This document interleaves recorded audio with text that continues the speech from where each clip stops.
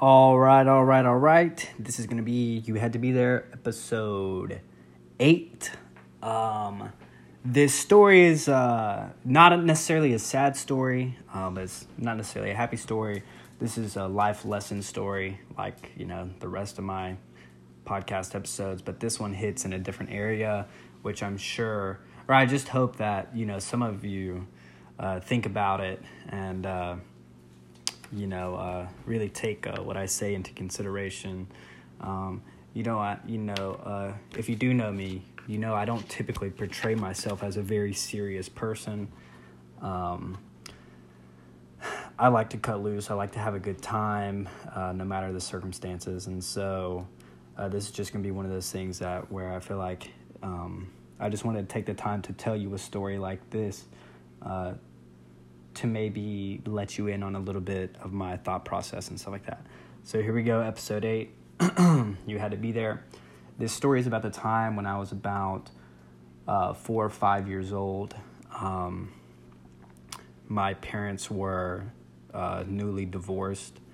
My dad got the house that my parents built, and got custody of my sister and I, my younger sister Callie and I, which is uncommon in most situations. In most cases, the mother gets custody, so it was really unique. And at the time, the time split between the two was 2 weeks with my dad and 1 weekend with my mom. And mostly that was because I think maybe my mom takes things very, very hard. She's very self-critical, much like myself. We just handle those situations in different ways. And so she wasn't in the best spot. She has always done, and she remains what I would say, obviously, as the best mother there is to this day. She's always lived her life in the sense of she's always wanted to be able to provide my sister and I with things that she could never have as a child. And that's just the way she's lived. If that meant her working 2 jobs, it meant her working 2 jobs. If it meant her doing this, doing that, like working late or, staying at the office, when everybody was at home, then that's what it meant. And, I just want to also take a minute to say that I will forever be grateful for that. And it has instilled a set of values in me that, that you can't really get anywhere else. And I'm very appreciative for that. Anyways, what this story is really about. When I was 4 or 5 years old, like I said, my parents had been divorced just then. My mother moved in with who would be my great-grandma. Her name was Grandma Edwards. That's what we called her. It would be my grandfather, my mom's dad. It would be his mother. I don't have a lot of memories of her. I didn't see her a lot. She was a very, very, from what I do know, she was a very, her way or the highway isn't a good way to explain it, but she was almost grumpy. I don't want to say actually grumpy and mean and like a Scrooge, but she was very, she was hard for someone like me to want to be around off the bat. I knew that as a little kid. And but still, I loved when I would get to go see her and spend the weekend with my mom. And I remember one night we were over there, and I remember it, down to like what I was wearing that day. I was a typical little kid, slept in like a big oversized t-shirt, and I remember I was wearing this big white like 96 Rock oversized t-shirt, and I was standing in my mom's room, like, taking a sip of, like, probably a Dr. Pepper, like, out of her cup or something like that. It's her favorite drink and will be her favorite drink till the day she dies. God love her. So, I remember I was doing that. I remember having the cup in my hand, like, standing sort of towards the foot of her bed. And I remember hearing the bedroom door looked out into the hallway, and it was like a long skinny hallway, and it was just a basic typical ranch or brick ranch style home, had a basement, but single level up top, and so it's a very long house with a big singular hallway down the, I guess, from one end to the other. And so I remember hearing footsteps on the left side of the hallway and footsteps on the right side of the hallway. I mean, I was just doing simple math as a little 4 or 5 year old. Only 2 other people in the house, besides me and my sister, and Callie standing right next to me. And so it had to be my mom and my great grandmother, and she comes storming down the hallway, and they're yelling about something. What they're yelling about is, I don't know. Because my mom, she's not the most confrontational person, but she does raise her voice very quickly, but she's not very apt to do it. And then I know and that's not me saying that she's not ever been a bad guy, or, she's never played the bad cop role or anything like that. But in this situation, I just don't see that. I don't see it happening. My mom was very grateful at the time to have someone like her to let her stay with her. And I remember my grandma she did this thing where she would grit her teeth. And that's, she was really mad. She was gritting her teeth. And she had one of those little skinny, bony, like, old person fingers. And she would point it. And I was like, ugh, I don't like this lady. Like, I literally didn't like her. And, which was so weird. I can't explain to you how weird that was to understand how much I didn't like my great-grandmother as a 5-year-old kid. It seems like something that could be very dismissive, like, oh yeah, you don't like people, but no, seriously, like, to be very cognitive of that at 5 years old, I felt like it was a very unique thing to be going through. And they were arguing, and they kind of stopped for a second, and they met in the middle of the doorway, and I was like, oh yeah, surely they see me and Callie, and whatever, and that's probably why it kind of dissolved, and they came to some kind of resolution or something like that. And out of nowhere, just boom, I was like, what is going on? I was like, did I really just see what I saw? Sorry if that was loud for you. My grandmother absolutely smacked the shit out of my mom, and I remember just being absolutely irate. I might have cried. I've always been very defensive of my mother. I know I call her crazy from time to time, but I've always been very, very defensive. I'm not one of those people where you can slide a your mama joke by. I just don't do. I don't do that. I won't do it to your mom. I'm not gonna do it to mine, and that's the way I've always been. And so I remember just being absolutely furious, and I looked at Callie, and Callie had no idea what was going on, and so I was just mad.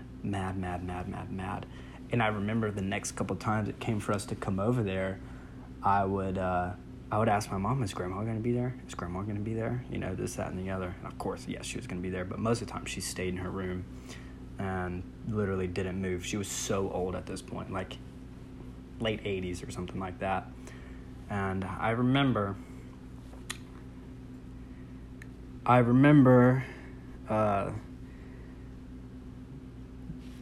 my mom moving out of there, and I guess you could say picking herself back up after a divorce and stuff.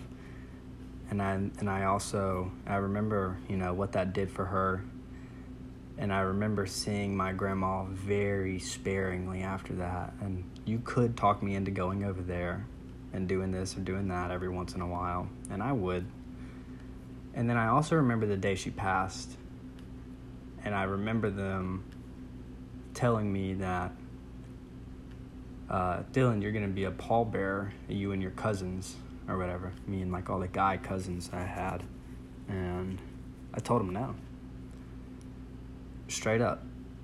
And told my mom, nope, I'm not going to do it. I told my great-grandma's brother, nope, not going to do it. Told my mom's brother, Robert, who's one of the most sensible people I know, no, I'm not going to do it. I told my grandma, nope, not going to do it. You're going to be lucky that I go, is what I told one of them. I can't remember who I told that to. And at the time, I had to be 16, 17, somewhere in there. I may have graduated high school at the time. I'm not sure. I don't know if I was quite that old or not. But I remember still having, it wasn't hate. anymore. It wasn't a sense of irateness. I wasn't mad. I wasn't furious. But I should remember thinking that it was just something I couldn't do. I just couldn't do that. And I sat down and I didn't talk to myself. I didn't write anything down. And I just thought, and I said, wow. Or in my head, I was thinking, I was like, man, you've been living your whole life expending that much energy. You don't know that you're doing it until it gets brought up, but you're expending so much energy. The fact that I went through 5 or 6 people telling them, no, I'm absolutely not going to be a pallbearer. And I've been carrying that with me for my whole life, or, from that point to that point. And I was like, man, that can't be healthy, First off, she's a family member, like an actual blood family member, and you feel like that? She slapped your mom, 10, 12 years ago? And it took a minute to digest, I guess, why I felt that way, and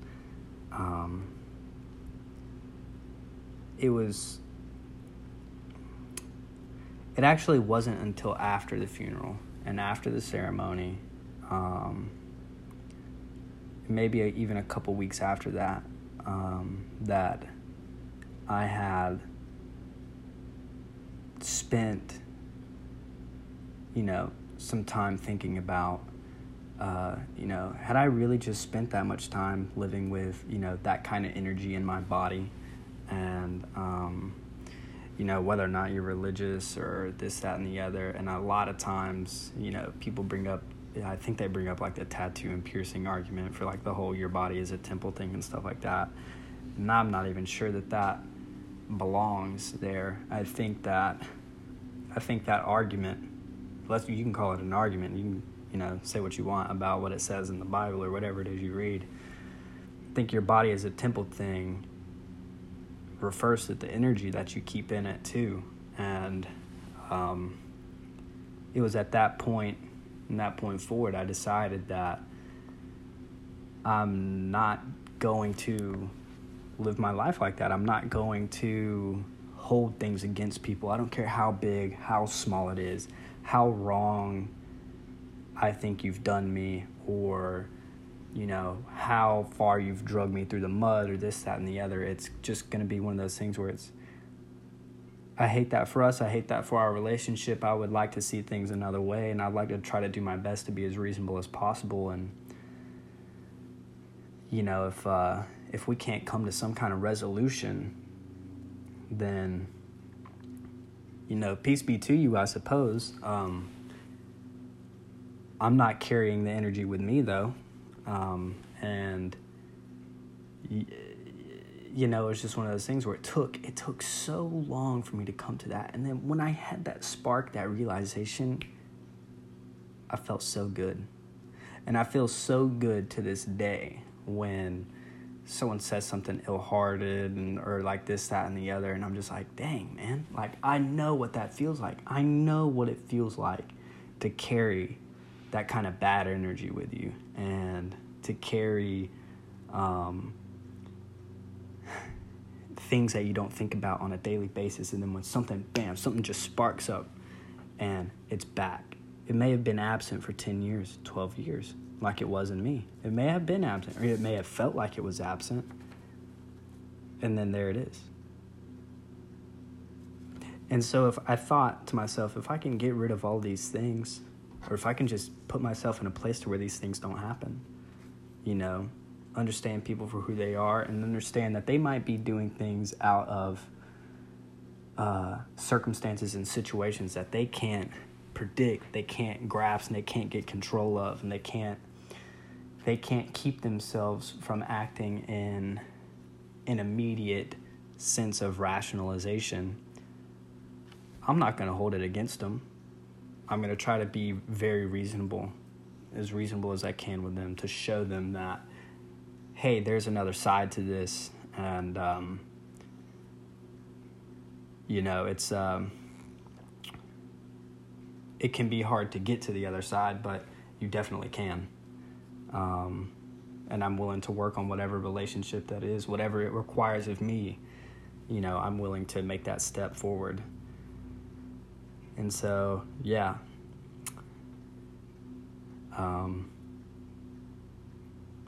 Just some stuff to think about, I'm sure if you do listen to this, if you're like one of the 2 people that listen to this, maybe you have something like that happen. If you want to talk about this kind of thing, we can talk about it. All right, cool. That was episode 8, I think. And that will wrap it up. Episode 8 of You Had to Be There. Grandma slaps mom. And I guess we're going to pick it up on a little bit lighter note for episode 9. All right. See ya.